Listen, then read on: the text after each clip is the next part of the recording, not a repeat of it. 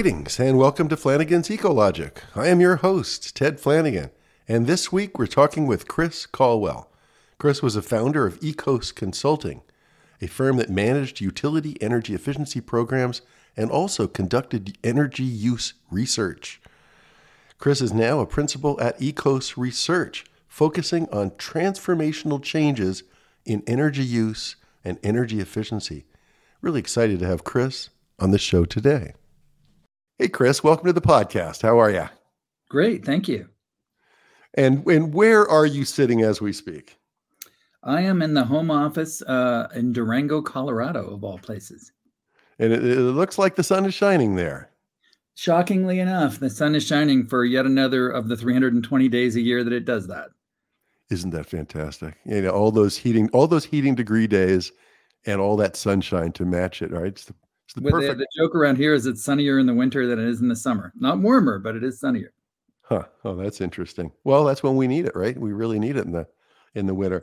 I've already introduced you as the co-owner of Ecos Research, focusing on clean energy technologies and their transformation in our society, which we're going to be talking about for half an hour. What are you working on today? What's happening this week? You know, I do a couple of different things, some of which are associated with Ecos Research and some of which aren't. So I teach a graduate course out at Middlebury's campus in Monterey, California. So we just wrapped that up in the fall.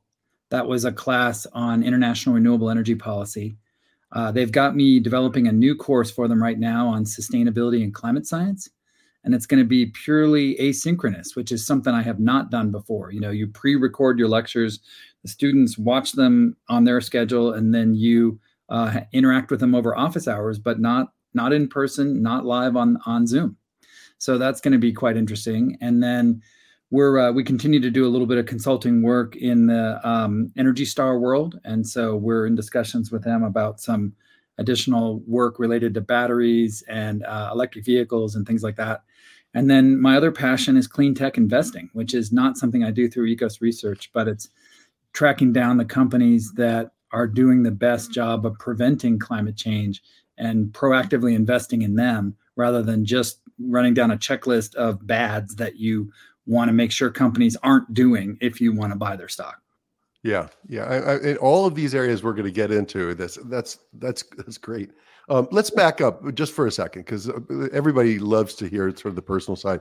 Born and raised where? I have no idea where you were born and raised. Born in Independence, Missouri, down the street from where Harry Truman was, and grew up in Topeka, Kansas.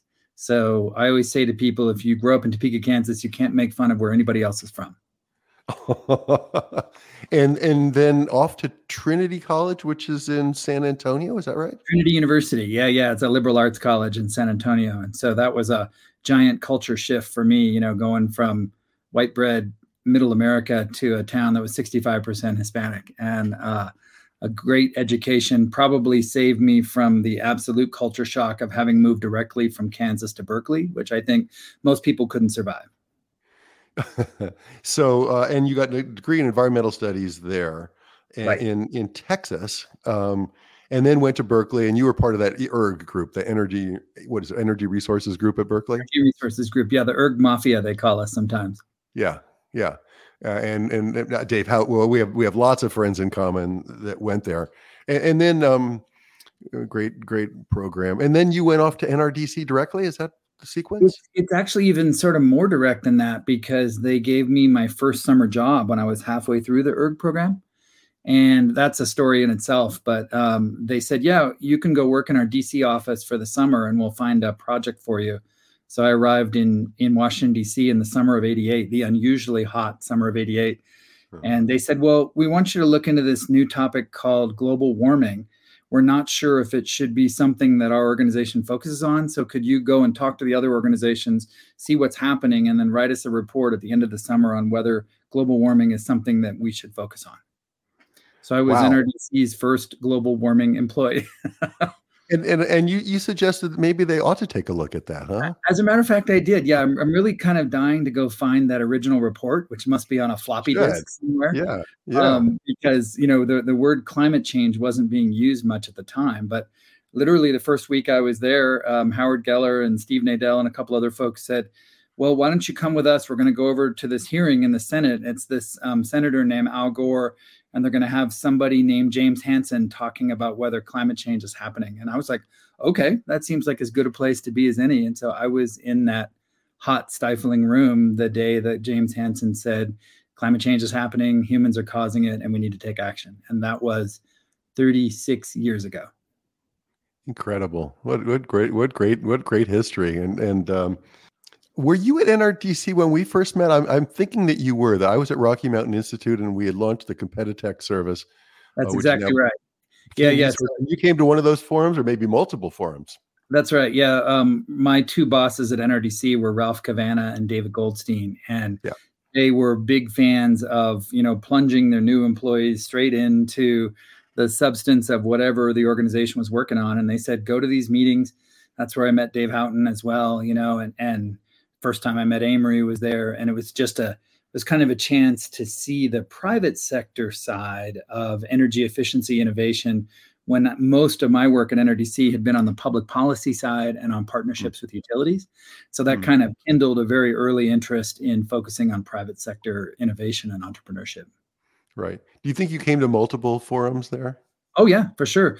Yeah. Dave Houghton likes to tell the story that after Competitech became eSource and I had left NRDC and moved out here to Colorado, one of my first projects for him at eSource was working on LED traffic signals. Back in the day, when we really did have incandescent bulbs in traffic signals with color filters in front of them to make the color we wanted.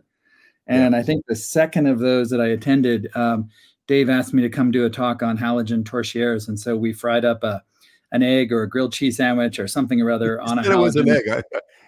An egg, fried an egg on a halogen lamp. What a great image. We had to make the point to the utilities, gosh, these things are awfully hot and they're not very good as light sources, but they mostly just make a lot of dangerous heat in your building. So 7 years at NRDC, it must have been extremely fulfilling and filling. What prompted you to move on to Ecos Consulting? Was it just to get into a different geographic location? NRDC was a fabulous training ground for me and a wonderful immersion in state, national, and international policy issues. And so I finally realized by 1995 or so, a couple of things. I realized that I didn't really want to live in the Bay Area for the rest of my life because I never was going to be able to buy a house there. It wasn't home in that sense. And so I needed to find a different place to live. But also, I had just finished reading Ecology of Commerce and just had this powerful sense that I needed to be in the private sector, right? That public policy was enormously important for setting the boundaries and the directions and so forth, but the innovation was going to come from the private sector. And so when I left NRDC and moved to Durango, I had a small number of little consulting contracts, and that was it. And we had to reach out to some peers, and we pieced together Ecos Consulting from four of us who had all met in the residential lighting space, but we were all living in different places. So I still have these humorous business cards that say Ecos Consulting, and then underneath were the four cities of our corporate headquarters, which meant four home offices, and it said Boston, Washington D.C., Los Angeles, Durango. The booming metropolis. How did you choose Durango of all? I mean, here you, like you said, you started out in Independence, Missouri, Topeka, Kansas, San Antonio, Texas, Berkeley, California. I guess San Francisco, worked in the NRDC offices there with Ralph and David. How did you choose Durango? That's a bit of a long story in itself, but in 1993, when I first started looking here, Durango was singularly affordable for what it offered, which was this amazing assortment of outdoor activities, whitewater rafting, mountain biking, skiing, backpacking, all this kind of stuff. And then it had an airport, which I needed for the work I was doing, and great restaurants and a college and live music and all the sort of things that you'd normally have to be in a bigger city for. But Durango was 16,000 people back then. And so I was able to buy a house on 3 acres of aspens overlooking the desert for $100,000. And so it was really it was an affordability, quality of life, and a something that aligns with where I wanted to go with my career. Sort of those 3 things that drove me to move here. Good stuff. And then you said that Eco started off really focused on lighting, or you guys had come together because you had done lighting projects. What?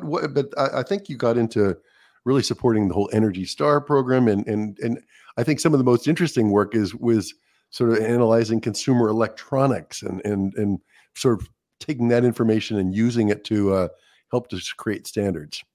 Yeah, it was Ecos Consulting got started around residential lighting because one of our original founders had developed this cool model where he said, why don't we pay the rebate to the manufacturer rather than to the consumer?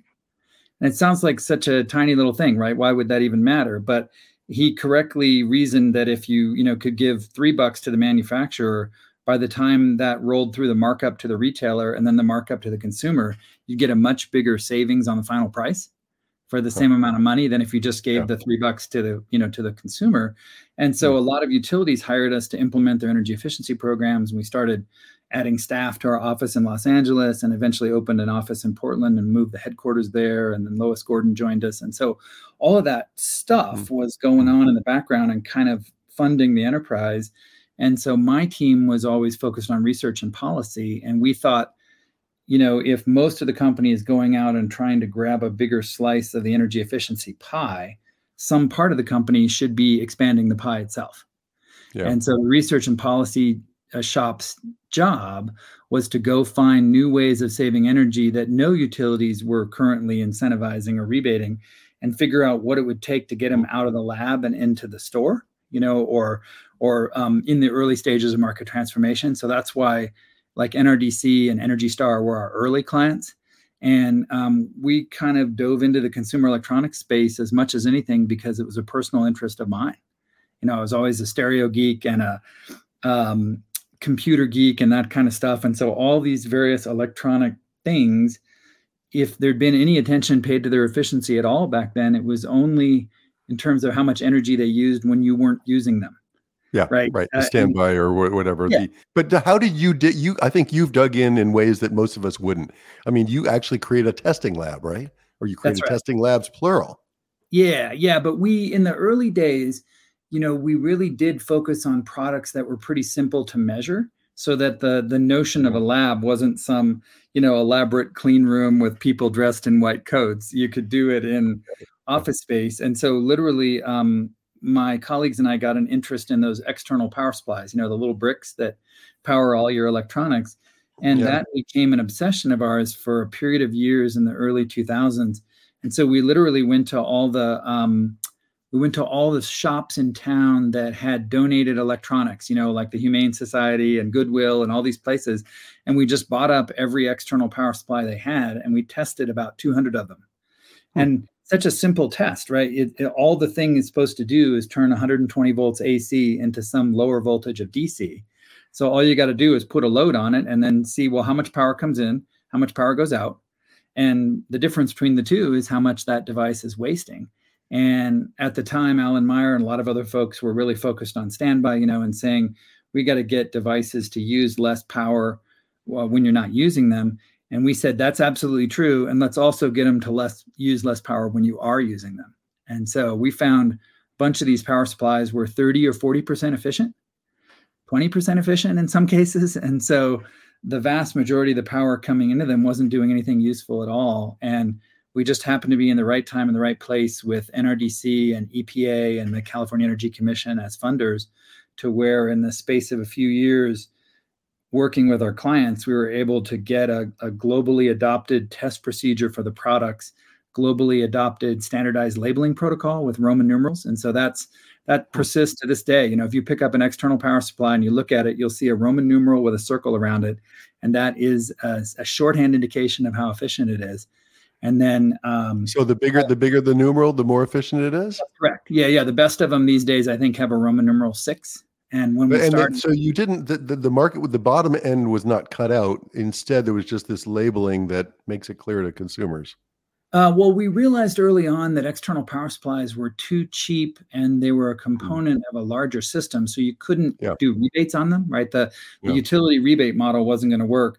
So we did a combination of voluntary labeling in partnership with Energy Star, mandatory labeling with the Roman numerals agreed to worldwide, and then a series of mandatory efficiency standards in various government jurisdictions around the world. And that's what did finally chop off the bottom. So, we were trying to get rid of what you'd call a linear power supply and get everything over to switch mode or electronic power supplies. And that's a good part of the reason why, the adapter that powers your cell phone and laptop and so forth today is so much smaller than the ones that powered our devices 10, 15, 20 years ago. And what efficiency are they now? You can routinely find power supplies that are sort of 80 to 90% efficient now. Depends on their size and depends on how heavily loaded they are. But what amazes me is that there's that persistent belief, I need to unplug these things when I'm not using them. And people are astounded to realize just how little power those things can draw now when they're plugged in. And they're not warm, right? If you go touch them when they're plugged in and not operating anything, they're often just at room temperature, and they might be drawing a hundredth of a watt, a couple hundredths of a watt. Yeah. And so that's a real triumph. And one of the things we had to calculate at the end of the whole process was what effect did that initiative have worldwide? And it looked like by the early math we did, 50 or more coal plants didn't get built worldwide to power all of the external power supplies that had been going along for years with really old copper windings in them and linear power supplies. Yeah, that is an awesome, what a great accomplishment. 50 Rosenfelds, right? Isn't a Rosenfeld a 500 megawatt power plant? Yeah, that was another endeavor that I worked on with John Kumi years ago, trying to get a standardized metric for energy savings. Yeah. Wow, how great. The power supply is an interesting story. Were there other consumer electronics that you found that you could dig in on and have also a similar impact? None of the other projects we worked on ever achieved that scale of savings, just because external power supplies were so ubiquitous. I think the last time we did a calculation, there were like 10 billion of them, and now that number would be quite low. Yeah. If you just look around your house at the number of things that are running on power supplies, I bet you'd find, 15 or 20 of them in your house. Yeah. Like that. And so the main other products that we worked on over the years were, we worked on computers, monitors, set-top boxes, game consoles, battery charging systems. We worked on most of the other kind of electronic things you could think of. We took a look at home audio equipment more recently, and in essence, the big ticket items got tackled first, right? So computers, TVs, monitors were some of the biggest. And I still remember looking at TVs for the first time and realizing that you could get an Energy Star label for a plasma TV that might draw 300 or 400 watts just because it had a low amount of power consumption when it was off. And we thought, well, that's the wrong message. Let's at least try to get active mode included in the way Energy Star labels consumer electronics. And now it's routinely included in all the various labels they do for consumer electronics. God, good for you. So you just sort of, in a nutshell, you've been doing this research on these products and their efficiency or their inefficiencies, and that feeds right into policy, right? Whether it's whether it's EPA, Energy Star, or whether it's California Energy Commission or Title 24 or whatever happens to be. It's really that front end. It's the proof, right? It's the proof of concept that this needs to be addressed.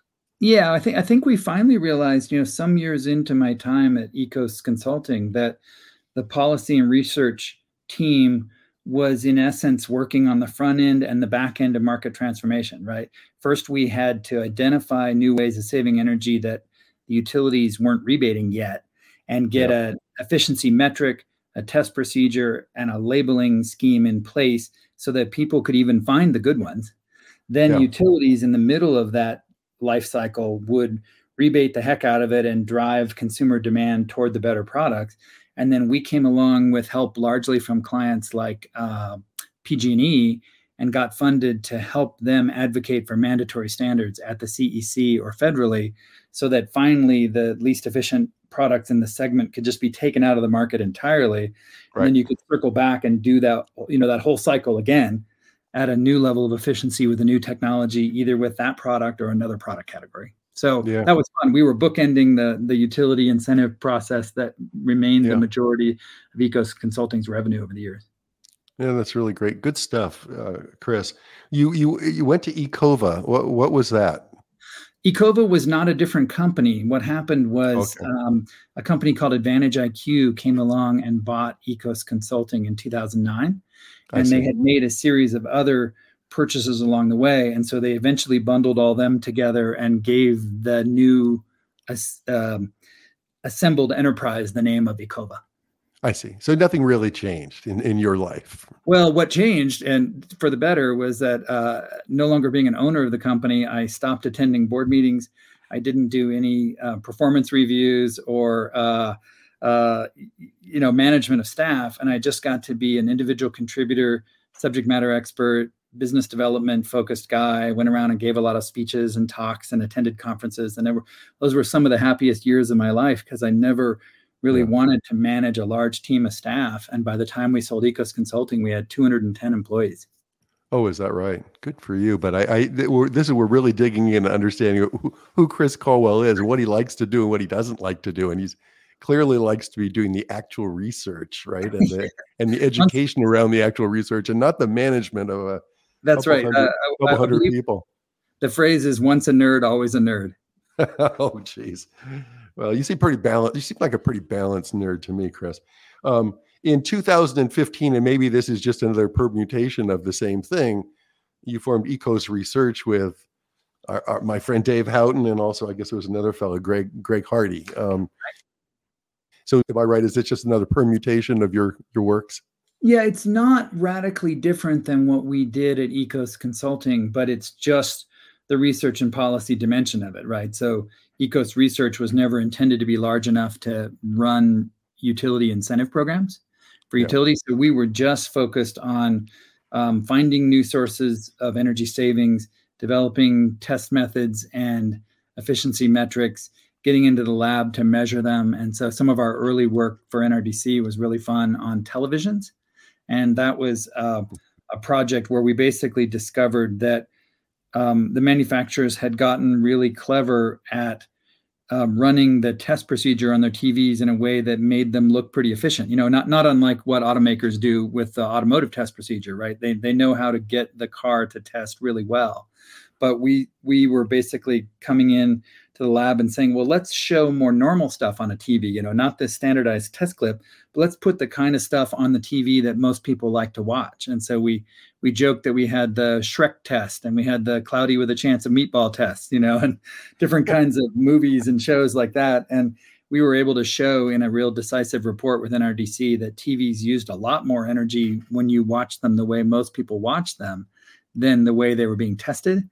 And that subsequently led to a change internationally in how TVs are measured. I talked to Dave Houghton about this, your partner, and it sounds like there's a standard video clip or series of video clips that are used in this standard test procedure for all televisions. And part of that includes some real sped up, is that right? High speed video. It was. Yeah, and then the TVs would perceive that high-speed video, and then they would shut down their normal power down to 50% or something. Kind of. It was a little more complicated than that, but the original test clip consisted of a series of snippets that the trade association had donated for use. And, a lot of action movies and a lot of cartoons do have quick cuts. But if you watch the video test clip that was used worldwide, it was jarring in how quickly things would transition. Yep. And so that didn't represent the kind of TV most people watch. We also, we were just making the point, gosh, most people now have 4K TVs. Why don't we show actual 4K content on the TV rather than this older clip that doesn't really resemble what people watch? And when a TV sees 4K content, it'll often get brighter and draw more power. Gotcha. How interesting. Wow. Now you've described yourself, I think, as an educator and an investor. You talked a little bit about your adjunct faculty position at Middlebury. When it comes to investing in clean techs, I wanted to ask you a few questions. Certainly, it sounds exciting and risky, like all investing, but what advice can you give? I mean, many of us want to invest in clean techs. We want to invest in in startup companies. EcoMotion is now affiliated with Enertech Capital, which is doing this at quite a large scale, and they've got a whole bank of researchers that are working with them. But what is your advice to people that might be listening that want to get involved with clean tech investing? Well, I would say that it's not for the faint of heart, right? The traditional ESG clean focused mutual fund out there, will often largely consist of companies like Apple and Microsoft that clear their screens for, do they do bad things? do they sell cigarettes, or do they manufacture weapons of mass destruction and things like that? And those are all great things, but I was have been more interested in the smaller startup companies where investors, if they believe in them and make a commitment early on, might help them get to scale, and their technologies might make a transformative difference in the climate battle. And so you kind of have to accept the fact that if you're buying those stock in those early stage small companies, the failure rate is going to be fairly high, right? Or some of the companies won't outright go bankrupt, but they'll struggle for a while and maybe never reach scale. And so I have to do even more research to see which ones might make that breakthrough, and I spent some time, for example, looking at mining stocks for the companies that were getting the materials that are critical to make lithium ion batteries. And I think I was right in the fact that they were important, but I was wrong in timing. And so for years, lithium ion batteries were still at such an early stage that the demand for graphite and lithium and some of the other key minerals in batteries didn't take off. Now they are taking off, and you get involved in all these international battles over, the fact that China is very much in control of the supply chain. And so you got to try to find the companies who either can locate those minerals outside of Chinese influence, or the companies that focus on recycling them.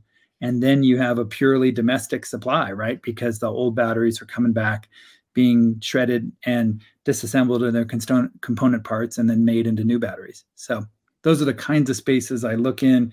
I've been super interested in the electric vehicle space. And like one of the things I tell people that probably made a breakthrough earlier than most is the very boring, straightforward pedestrian market sector of electric school buses, right? Because we might be at a tiny market share for personal electric vehicles, but the business case for an electric school bus is overwhelming.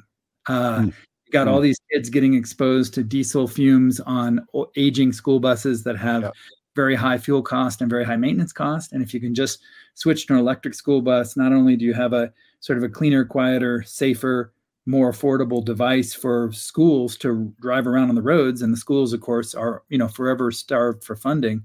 But on top of it all, you now have this giant battery that's sitting there at a time of day when it can soak up solar, just the time that utilities don't want extra solar on the grid in the middle of the day. And then the bus gets back from dropping off students, plugs back into the grid, and it's a perfect time of day to feed its extra juice back into the grid with V2G and offset the peak. So it's a slam dunk. And then recharge at night. Or recharge or recharge again at night. Yep. Oh, very good. What do you do? What a great discussion. Last couple of questions. What do you do for balance in your life, Chris? I've retained the same interest in the outdoors and photography that I had when I first moved to Durango. And so there's an amazing number of things to go see and explore just around this area. And so still doing a lot of travel and photography. I have this odd little interest in pinball. And so I'll buy up old pinball machines and fix them up, or buy new ones and play them for a while and resell them. And I would say, other than that, just trying to go see new cultures and travel and read. And of all your global travels, what do you say the most interesting places have been for you? Well, that's a good question. I have been to Italy 4 times, and it never ever gets old to me. I don't have any Italian heritage, but it just feels good. But when I'm there, I'm like, these people have it figured out, right? Architecture, the food, the wine, the even just the vibrancy and the warmth of the people. And I feel very at home there. I love to just wander around with a camera and have no plan at all, right? Just I'm Yeah. going to go down the street, turn down any alley that's interesting, stick my head into any shop or restaurant that's interesting, and follow my nose. And that's a lovely part of the world. What a great thing. Hey, listen, thanks so much for being on the podcast, and thanks for what you're doing on our cause of transforming our energy and environmental society here. I appreciate it. Thanks so much for having me.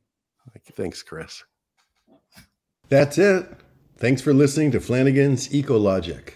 We'll see you next time.